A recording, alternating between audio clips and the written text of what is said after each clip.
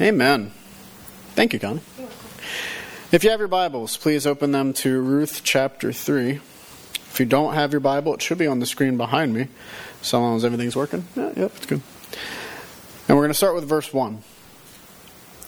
Then Naomi, her mother-in-law, said to her, "My daughter, should I not seek rest for you, that it may be well with you? Is not Boaz our relative, with whose young women you were? See, he is winnowing barley tonight at the threshing floor. Wash, therefore, and anoint yourself, and put on your cloak, and go down to the threshing floor. But do not make yourself known to the man until he has finished eating and drinking. But when he lies down, observe the place where he lies. Then go uncover his feet and lie down, and he will tell you what to do." And she replied, "All that you say I will do." May God bless the reading of his word. So it's clear, we kind of left 2 weeks ago on what's going to happen next moment. What's going to happen in the lives of Ruth, of Boaz, and Naomi? It left us in that moment of the scene's ended. Okay, is this the end of the whole story, or is it going to continue?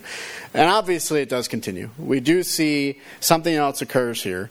And it's going to be, I think, an interesting time to look over exactly what it is that's happening within this text. So let's go ahead and continue verse 1. Then Naomi, her mother-in-law, said to her, "My daughter, should I not seek rest for you, that it may be well with you?"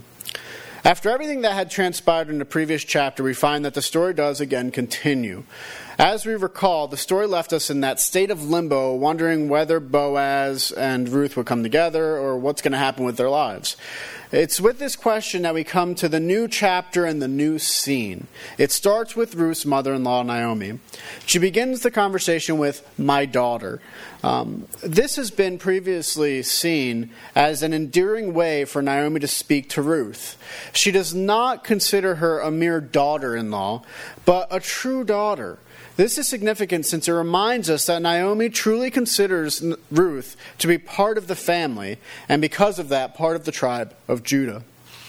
She then goes right into the conversation with the problem that is before them. Naomi wants to do for Ruth what any mother would do, and that is for her to seek rest for her daughter. To seek rest reflects what Naomi had originally wished for both Orpah and Ruth in chapter 1. That they should return home and find rest in Moab. This represents finding a husband and the peace and security that comes from finding a husband.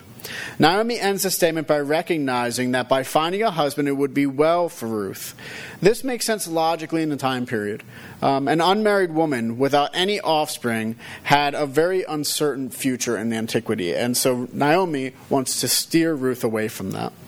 We then come to verse 2. "Is not Boaz our relative, with whose young women you were? See, he is winnowing barley tonight at the threshing floor." Now that the problem has been seen, we come to the facts. Naomi asks the rhetorical question whether Boaz is their relative. This is not only a statement about Boaz being a relative or even a near relative, but the relative. He is the only one who Naomi has set her eyes on, and for her, he is the one who must fulfill the role that she has in mind. The continued statement of the young women she has with us is in order to help us focus on the individual Boaz. As we saw earlier, the plural "our" relative, instead of Naomi saying "my" relative, reminds us again of Naomi's view of her daughter-in-law. She understands Ruth to be part of the family again, and therefore worthy of the familial laws which would be reserved specifically for those who are within the tribes. Ruth has shown herself to be one worthy of being a member of the tribe of Judah, and at least this is the case for Naomi. Naomi then continues by considering what Boaz is going to be doing this evening. In this case, he will be winnowing barley at the threshing floor. The threshing floors tended to consist of a rock foundation or a hard foundation, which would make it easy to keep the grain out of the dirt and allow sweeping the grain after the winnowing. The way winnowing itself worked was it would take a pitchfork and then they would toss the grain in the air. At this point, the lighter chaff would be blown away while the heavier grains of kernels would fall to the ground.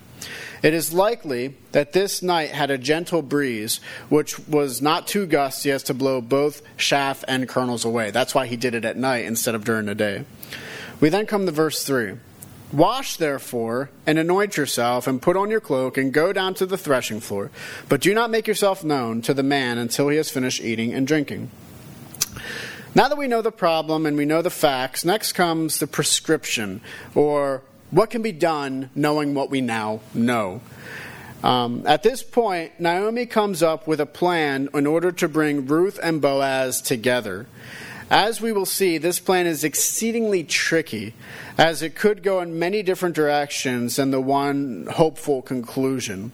Still, now we focus on the plan. So right away we find out some of the plan. First, she tells Ruth to wash and anoint herself.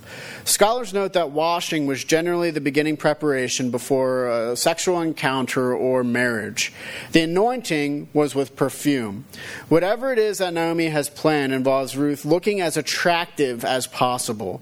This is the real goal of the first two steps with the plan. She then tells Ruth to put on her cloak.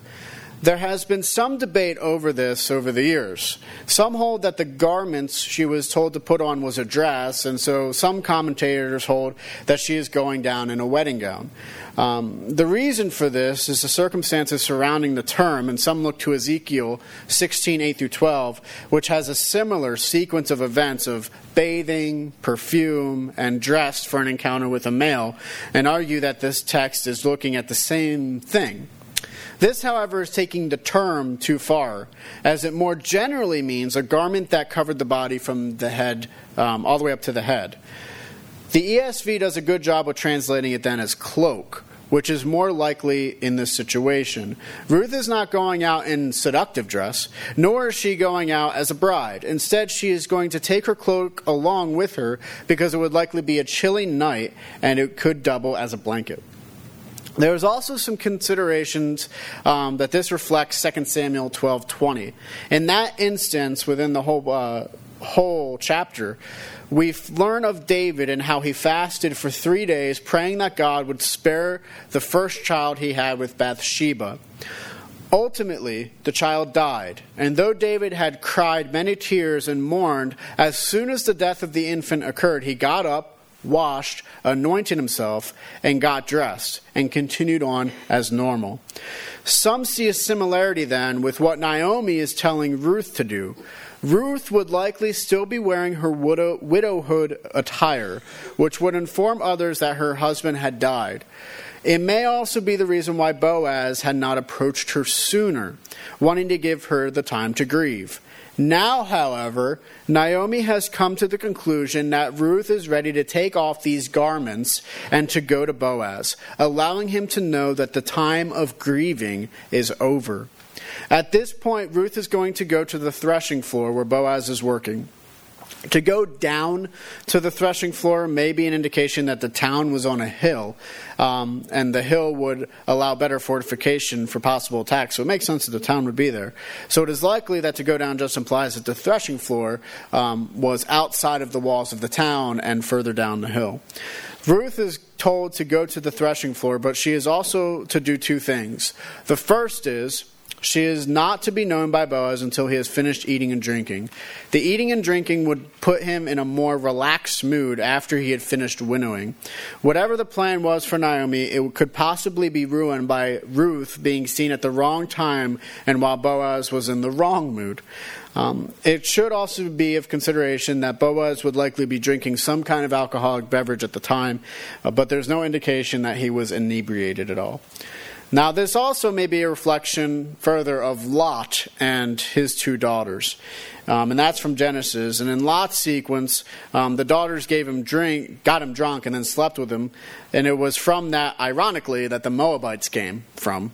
Because of the similarities, some see a reflection with that, though two differences are seen with Ruth, who has continued to show Israelite hesed, and Boaz, who has shown that he is truly worthy. So there is some similarities there, but in the end, most people just kind of write it off. We then come to verse 4. But when he lies down, observe the place where he lies. Then go and uncover his feet and lie down, and he will tell you what to do. I know all of you are thinking, what on earth is this about? It's almost as weird as the shoe thing from last time.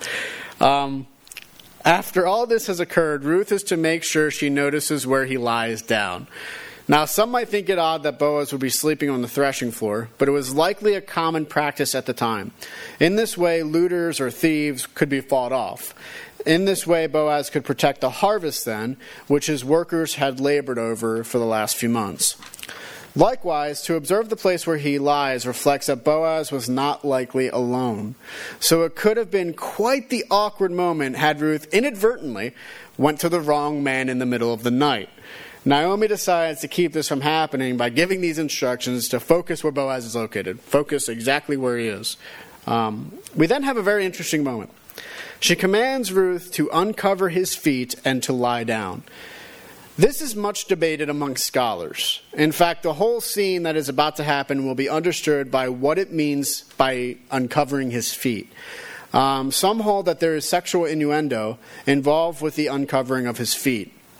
This is especially true since during the time when men would be out all night in the threshing floor, it became a place of sensual rendezvous. Likewise, the scene may reflect the scene from Genesis 38 with Tamar and Judah, where Tamar, Judah's daughter-in-law, ends up tricking Judah into sleeping with her. Likewise, when we consider the condition of Ruth when she goes to Boaz, it does produce intrigue. She is going freshly washed and wearing perfume. Some notice that this alone produces speculation of being in the role of a prostitute, similar again to Tamar and Judah. Likewise, all the words expressed in this section could have some kind of sexual innuendo. So this kind of sensual reading of the text is possible. However, I tend to agree more with Bloch that this is not what is occurring in the story. We will see why later on next week. So I'm not going to tell you this week. Come back. For now, I will say that it simply appears that Naomi desires Ruth to go to Boaz and uncover his feet, legs from the blanket or cloak. That's all you're getting. Sorry. We then learn that Ruth is to lie down. Notice there is no indication that she is to lie down at his feet. Instead, it is simply that she is to lie down without any relation to distance to Boaz. At this point, after all this speculation, we can be sure that Naomi is putting Ruth into a perilous situation. It is likely this reason that causes her to end with, "He will tell you what to do." Naomi is banking on who Boaz is in order to make this situation work for the best. The truth is, there are three possible outcomes to this situation. The first is, Boaz will assume that Ruth is a prostitute and take advantage of the situation. The second is, Boaz will assume that Ruth is coming for sexual favors and in this kind of prostitute-like fashion, and he will scold her for her actions. The third is, Boaz will understand that she is coming to him for a particular non-sexual purpose and will know what that purpose is, which, if our above interpretation is correct, he will notice that she is no longer wearing her mourning garb and is now wearing normal apparel, indicating that she is ready to be remarried. So, what's going to happen? We'll find out. Verse 5. And she replied, "All that you say I will do." In the end, Ruth accepts Naomi's clever scheme. Even though the possibility is rather high that it will all go awry, in the end she has faith that it will go well for her.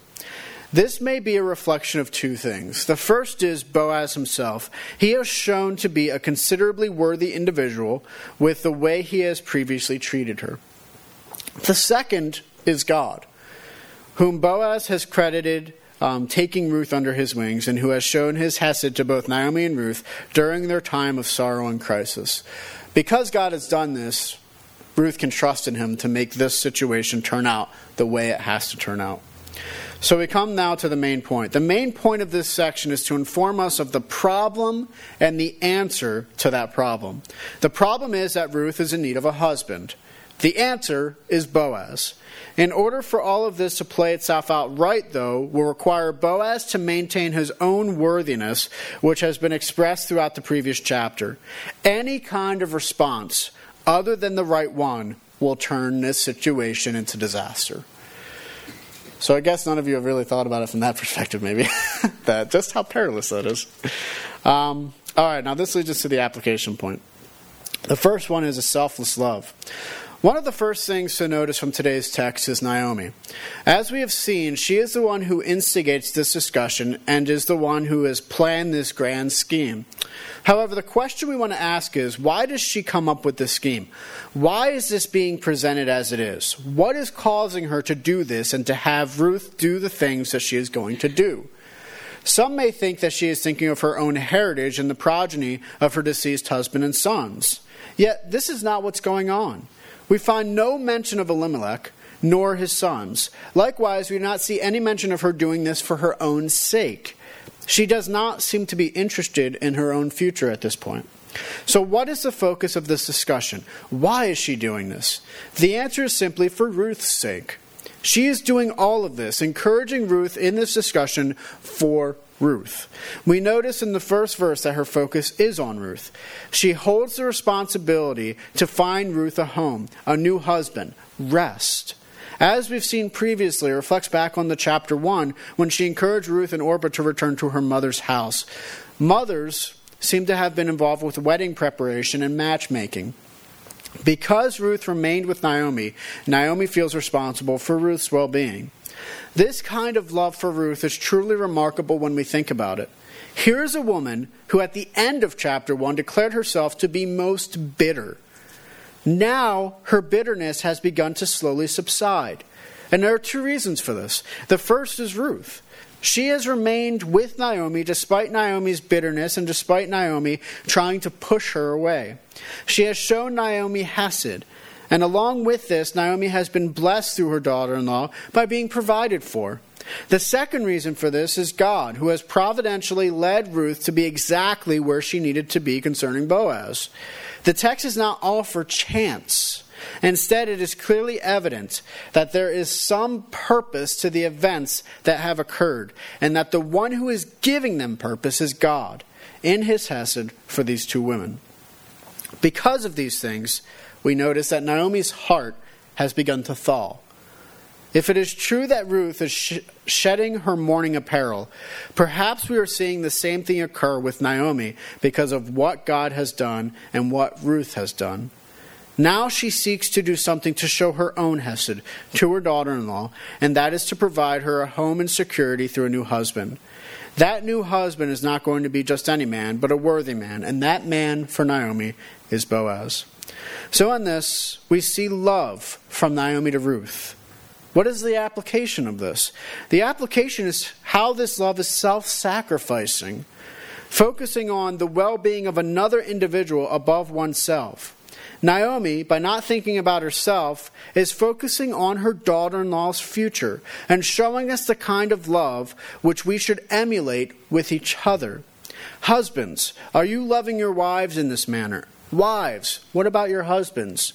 Parents, to your children, or grandparents to your grandchildren. How about showing this kind of love, this first love for our church family, willing to do things for others in the congregation, stepping outside your comfort zone, or even being involved with congregational duties, even when it's hard for us? Has anyone ever told you that this kind of love is a pivotal foundation for any congregation and for any family? Why is this? Because it reflects the same love God gives us through the cross of Jesus Christ. Consider this kind of love from what Jesus says in John 15, 12 through 17.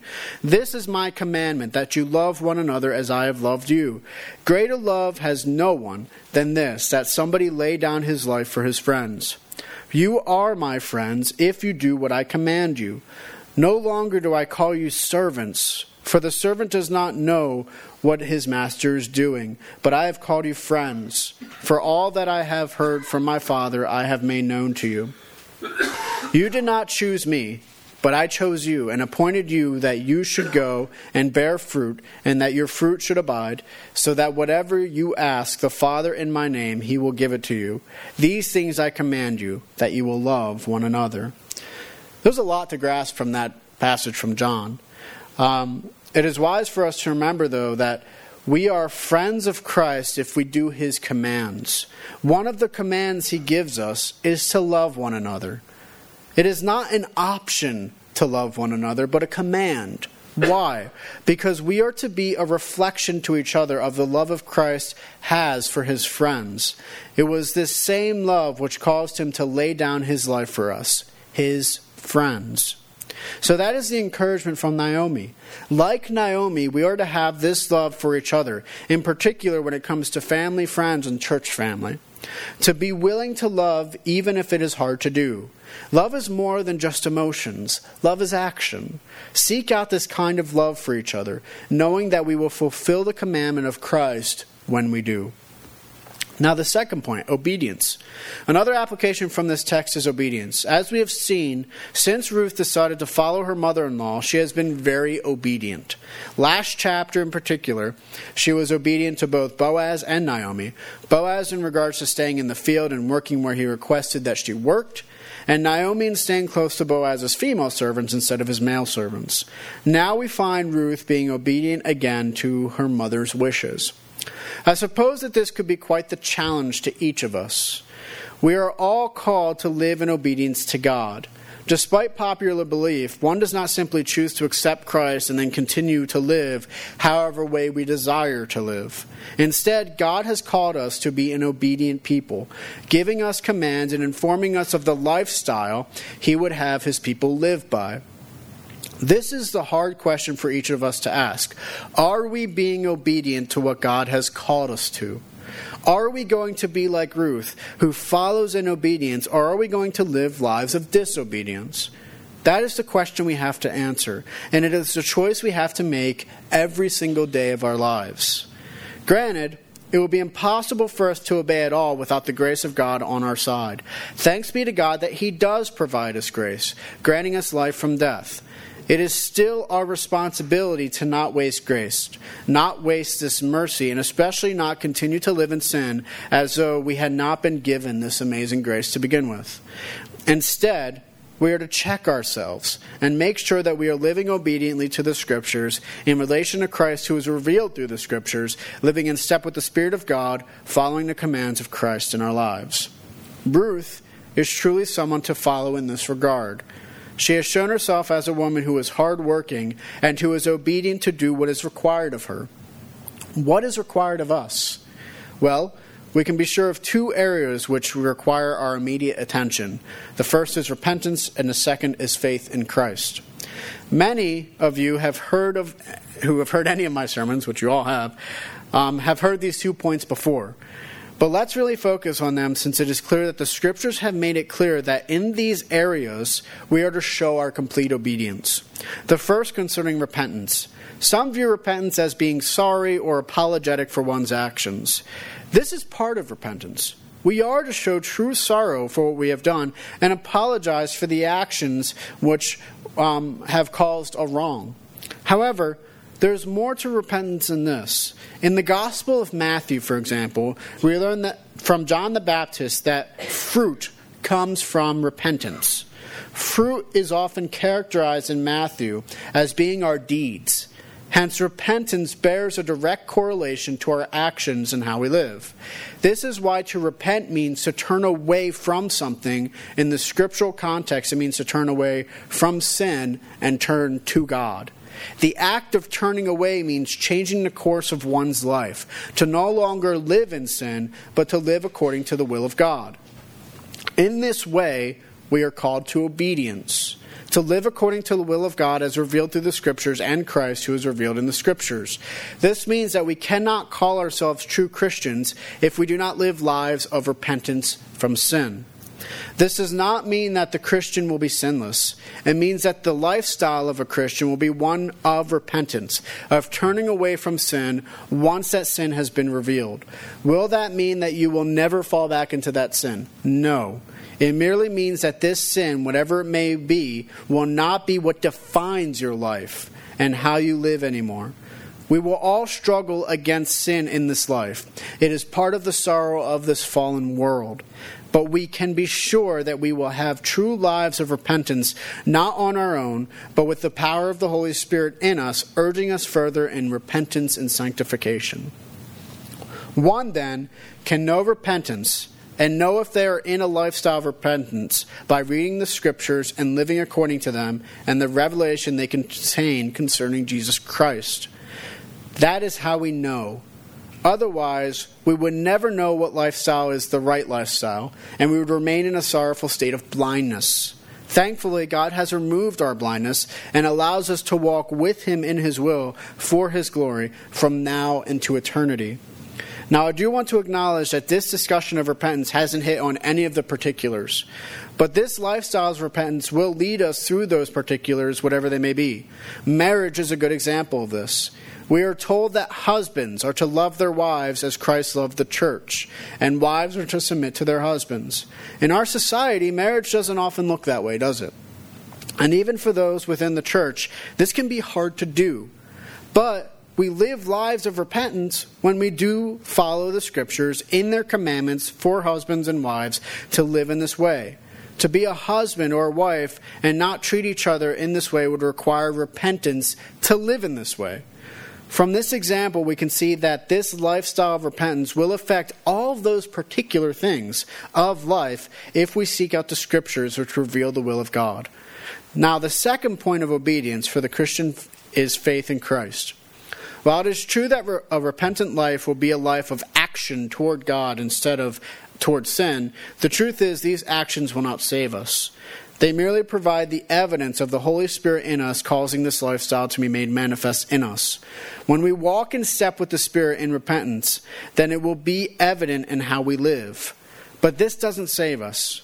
What saves us is our faith in Christ, recognizing that it is not what we do or what we have done which saves us, but what Christ has done which saves us. This flies in the face of every other religion and worldview in the world.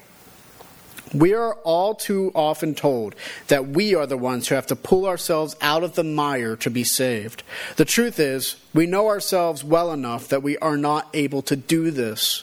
Christ, however, is strong enough to pull all of us out of the mire if we place our faith in Him. This is the crux of the gospel, that Christ died and we now live because of the sacrifice on His behalf. As we consider the person of Ruth and her willingness to obey, it encourages us to look at our own lives and seek to obey God where He has called us to obey. To look at your own ministries, your own life, and see where repentance is necessary, and follow Him in obedience in these areas. That is the encouragement for all of us, to seek to obey God in these things, living according to His will, not in some parts of our lives, but with all of our lives. Now, this leads us to our third application. Something to notice in this text is the amount of scheming that is going on. We've already covered a lot of the particulars of the scheme, such as the location, apparel, persons involved. However, it is something further to consider that Naomi is going out of her way to make sure that something happens. The scheme has a purpose, but still most consider it interesting that there is a scheme at all. Some might notice that the life of Ruth often parallels the lives of the patriarchs in Genesis. And if this is the case, then this kind of scheming should not surprise us. The patriarchs are notorious for a number of schemes. Whether it is Abraham saying Sarah isn't his wife once while in Egypt and again with Abimelech, or Sarah giving her maidservant in hopes of an heir, Isaac and Rebekah, or the entire life of Jacob, and the great scheme involving Joseph. Schemes are all over the place. In all of those schemes, however, we see that though there is a human element involved, it still does not thwart the will of God. Let's look at the examples of Abraham and Sarah. God protected Sarah when Abraham lied about her being his wife the first time in Egypt by afflicting Pharaoh's house with plagues. The second time with Abimelech, God went to him in a dream, warning him to not sin with Sarah. In both cases, God intervened in the scheme to protect His people. And again, if we also add in there in regards to Sarah and her maidservant, Ishmael turned out well too. God also provided there. Likewise with Isaac and Rebekah. The scheme comes from Abraham, who desires to find Isaac a wife from his homeland. In the end, God providentially led the servant of Abraham and Sarah to Rebekah. This is evident when we consider what the servant says. The man bowed his head and worshipped the Lord and said, Blessed be the Lord, the God of my master Abraham, who has not forsaken his steadfast love and his faithfulness toward my master. As for me, the Lord has led me in the way to the house of my master's kinsman. Now, when it comes to Jacob, there are schemes aplenty, whether it be taking his brother's birthright or in his dealings with his father-in-law Laban. In the end, we see many schemes, but all the schemes are ultimately used by God. It is Jacob's descendants, not Esau's, who inherit the land. It is Jacob who is eventually named Israel. While there were many schemes, in the end, God brought them about for his purposes. Now, perhaps the greatest scheme, however, in the Genesis narrative comes from the story of Joseph. In that scheme, his brothers attempt to kill him, but in the end, his eldest brother Reuben saves his life, and his brother Judah schemes to send him as a slave to Egypt. In the end, when the family is brought back together, the brothers are worried that Joseph, who has risen in prominence in Egypt, will have retribution. The words of Joseph, however, reflect that the scheming of his brothers ended up being part of God's grander plan. Look what he says. But Joseph said to them, Do not fear, for am I in the place of God? As for you, you meant evil against me, but God meant it for good, to bring it about that many people should be kept alive as they are today. So do not fear. I will provide for you and your little ones. Thus he comforted them and spoke kindly to them. In all of these schemes, we end up seeing something rather interesting occur, in that God is glorified in some capacity. Whether it be through his direct action or through these schemes, God ends up providing providence in the midst of human schemes to either bring them into fruition or to protect his people despite their schemes. It is with this in mind we consider the scheme brought about by Naomi. Knowing the schemes above, we should come to the conclusion that in the end, God will bring this scheme out for his own purposes and for his own glory. We do not know yet how the story unfolds for Ruth, Naomi, and Boaz, but if Genesis is any indication, it will end well as it did for the patriarchs. So what is the point of all this? The point is, God is above our schemes and greater than our schemes. This is a reflection of the psalmist who says, Why do the nations rage and the people plot in vain? The kings of the earth set themselves and the rulers take counsel together against the Lord and against his anointed, saying, Let us burst their bonds apart and cast away their cords from us. He who sits in heaven laughs. The Lord holds them in derision. Then he will speak to them in his wrath and terrify them in his fury, saying, As for me, I have set my king on Zion, my holy hill. Though the kings and the people plot, in the end, what happens? God's anointed will be king. In the end, God's will is done. He will even at times use these plots to show this is the case. We find it especially in the life of Jesus, in the plotting of the Sanhedrin. Though they thought they had won, in the end God turned their scheming and their plotting on its head, revealing that his will not be outdone by men. I think that this is quite the encouragement for those who are faithful followers of God. Though others may plot against us, we can be sure that God's plan is still going to come to fruition. Likewise, when we plot and scheme, these things are not necessarily bad, but in the end, even with what we contemplate, it will be God's will which ends up being accomplished. This should cause us to fall on our knees in worship, knowing that God is greater than we are and that his will is greater than our will.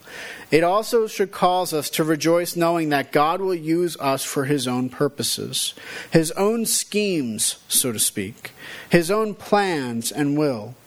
This is a great gift to us in the faith, knowing that God will use us for his glory, use our decisions and our plans for his ultimately fulfillment, just as he did with the patriarchs and just as he might do with Naomi. So be encouraged by all of this. Be encouraged to plan and seek the glory of God in all of your plans, in all of your schemes. Seek out the will of God in your life as you make these plans, and know that no scheme against you will be fulfilled unless it be God's will. No scheme or plan will come into fruition apart from the will of God. All of this naturally leads us to think about the gospel. especially when we consider all the scheming involved. Sometimes the gospel itself is considered to be a scandal in its own right. When we consider that guilty men go free, it is hard to disagree with that synopsis. Yet we also notice with Naomi's scheming and planning, it reminds us that God himself is moving in the story to bring about his own plan, his own scheme into fruition as well. This is the same thing that happens in the gospel, which is God's plan to bring salvation to humanity through his Son, Jesus Christ. The gospel begins with our origins. God created the entire cosmos by the power of his will, or his word. Last of all, he created humanity to be his image bearers. In being his image bearers, we share similar attributes with God. Because God is a God of love, reason, he knows, can be known, has personhood, and shows hesed, we can as well. Likewise, it is from this we understand that there is both dignity and sanctity to human life. Yet like God, we are also able to choose. We could have chosen to follow God in obedience in life or disobedience in sin and death. Humanity chose the latter and has continued to do this ever since. Because of this, our relationships with God, ourselves, each other, and the world are broken. It is also because of this we continue to accrue a greater and greater moral guilt before our God each day. Not a feeling of guilt, but true guilt before God. Despite all of this sorrow, and all the darkness that comes from human freedom, God did not give up on humanity. This scheme, this plan, involves sending his light and his word into the darkness, and that was his Son, Jesus Christ. Jesus lived, died, and rose again in time, space, history, and flesh. It is because of his life, death, and resurrection we find propitiation from our sins. We find both justification, being made right with God, and sanctification, being made new by God, by his victory on the cross. We are given his Spirit, which guides our steps. All because of what Christ has done are these things possible. As we saw earlier, all that is required of us is obedience in two things. The first is repentance. We are to turn away from our sin and turn toward God. Our lifestyles are to change, falling in step with the Scriptures, with Christ himself, and the Spirit who indwells us, and all of this is for his glory. The second is faith in Christ. We recognize our complete dependence upon Christ for our salvation, recognizing that apart from Christ, our great deeds are as filthy rags.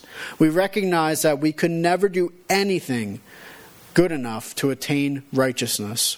Christ, however, he is strong enough to save us and to bring us into righteousness and justify us before our God by grace alone, through faith alone, in Christ alone, according to the Scriptures alone, for the glory of God alone.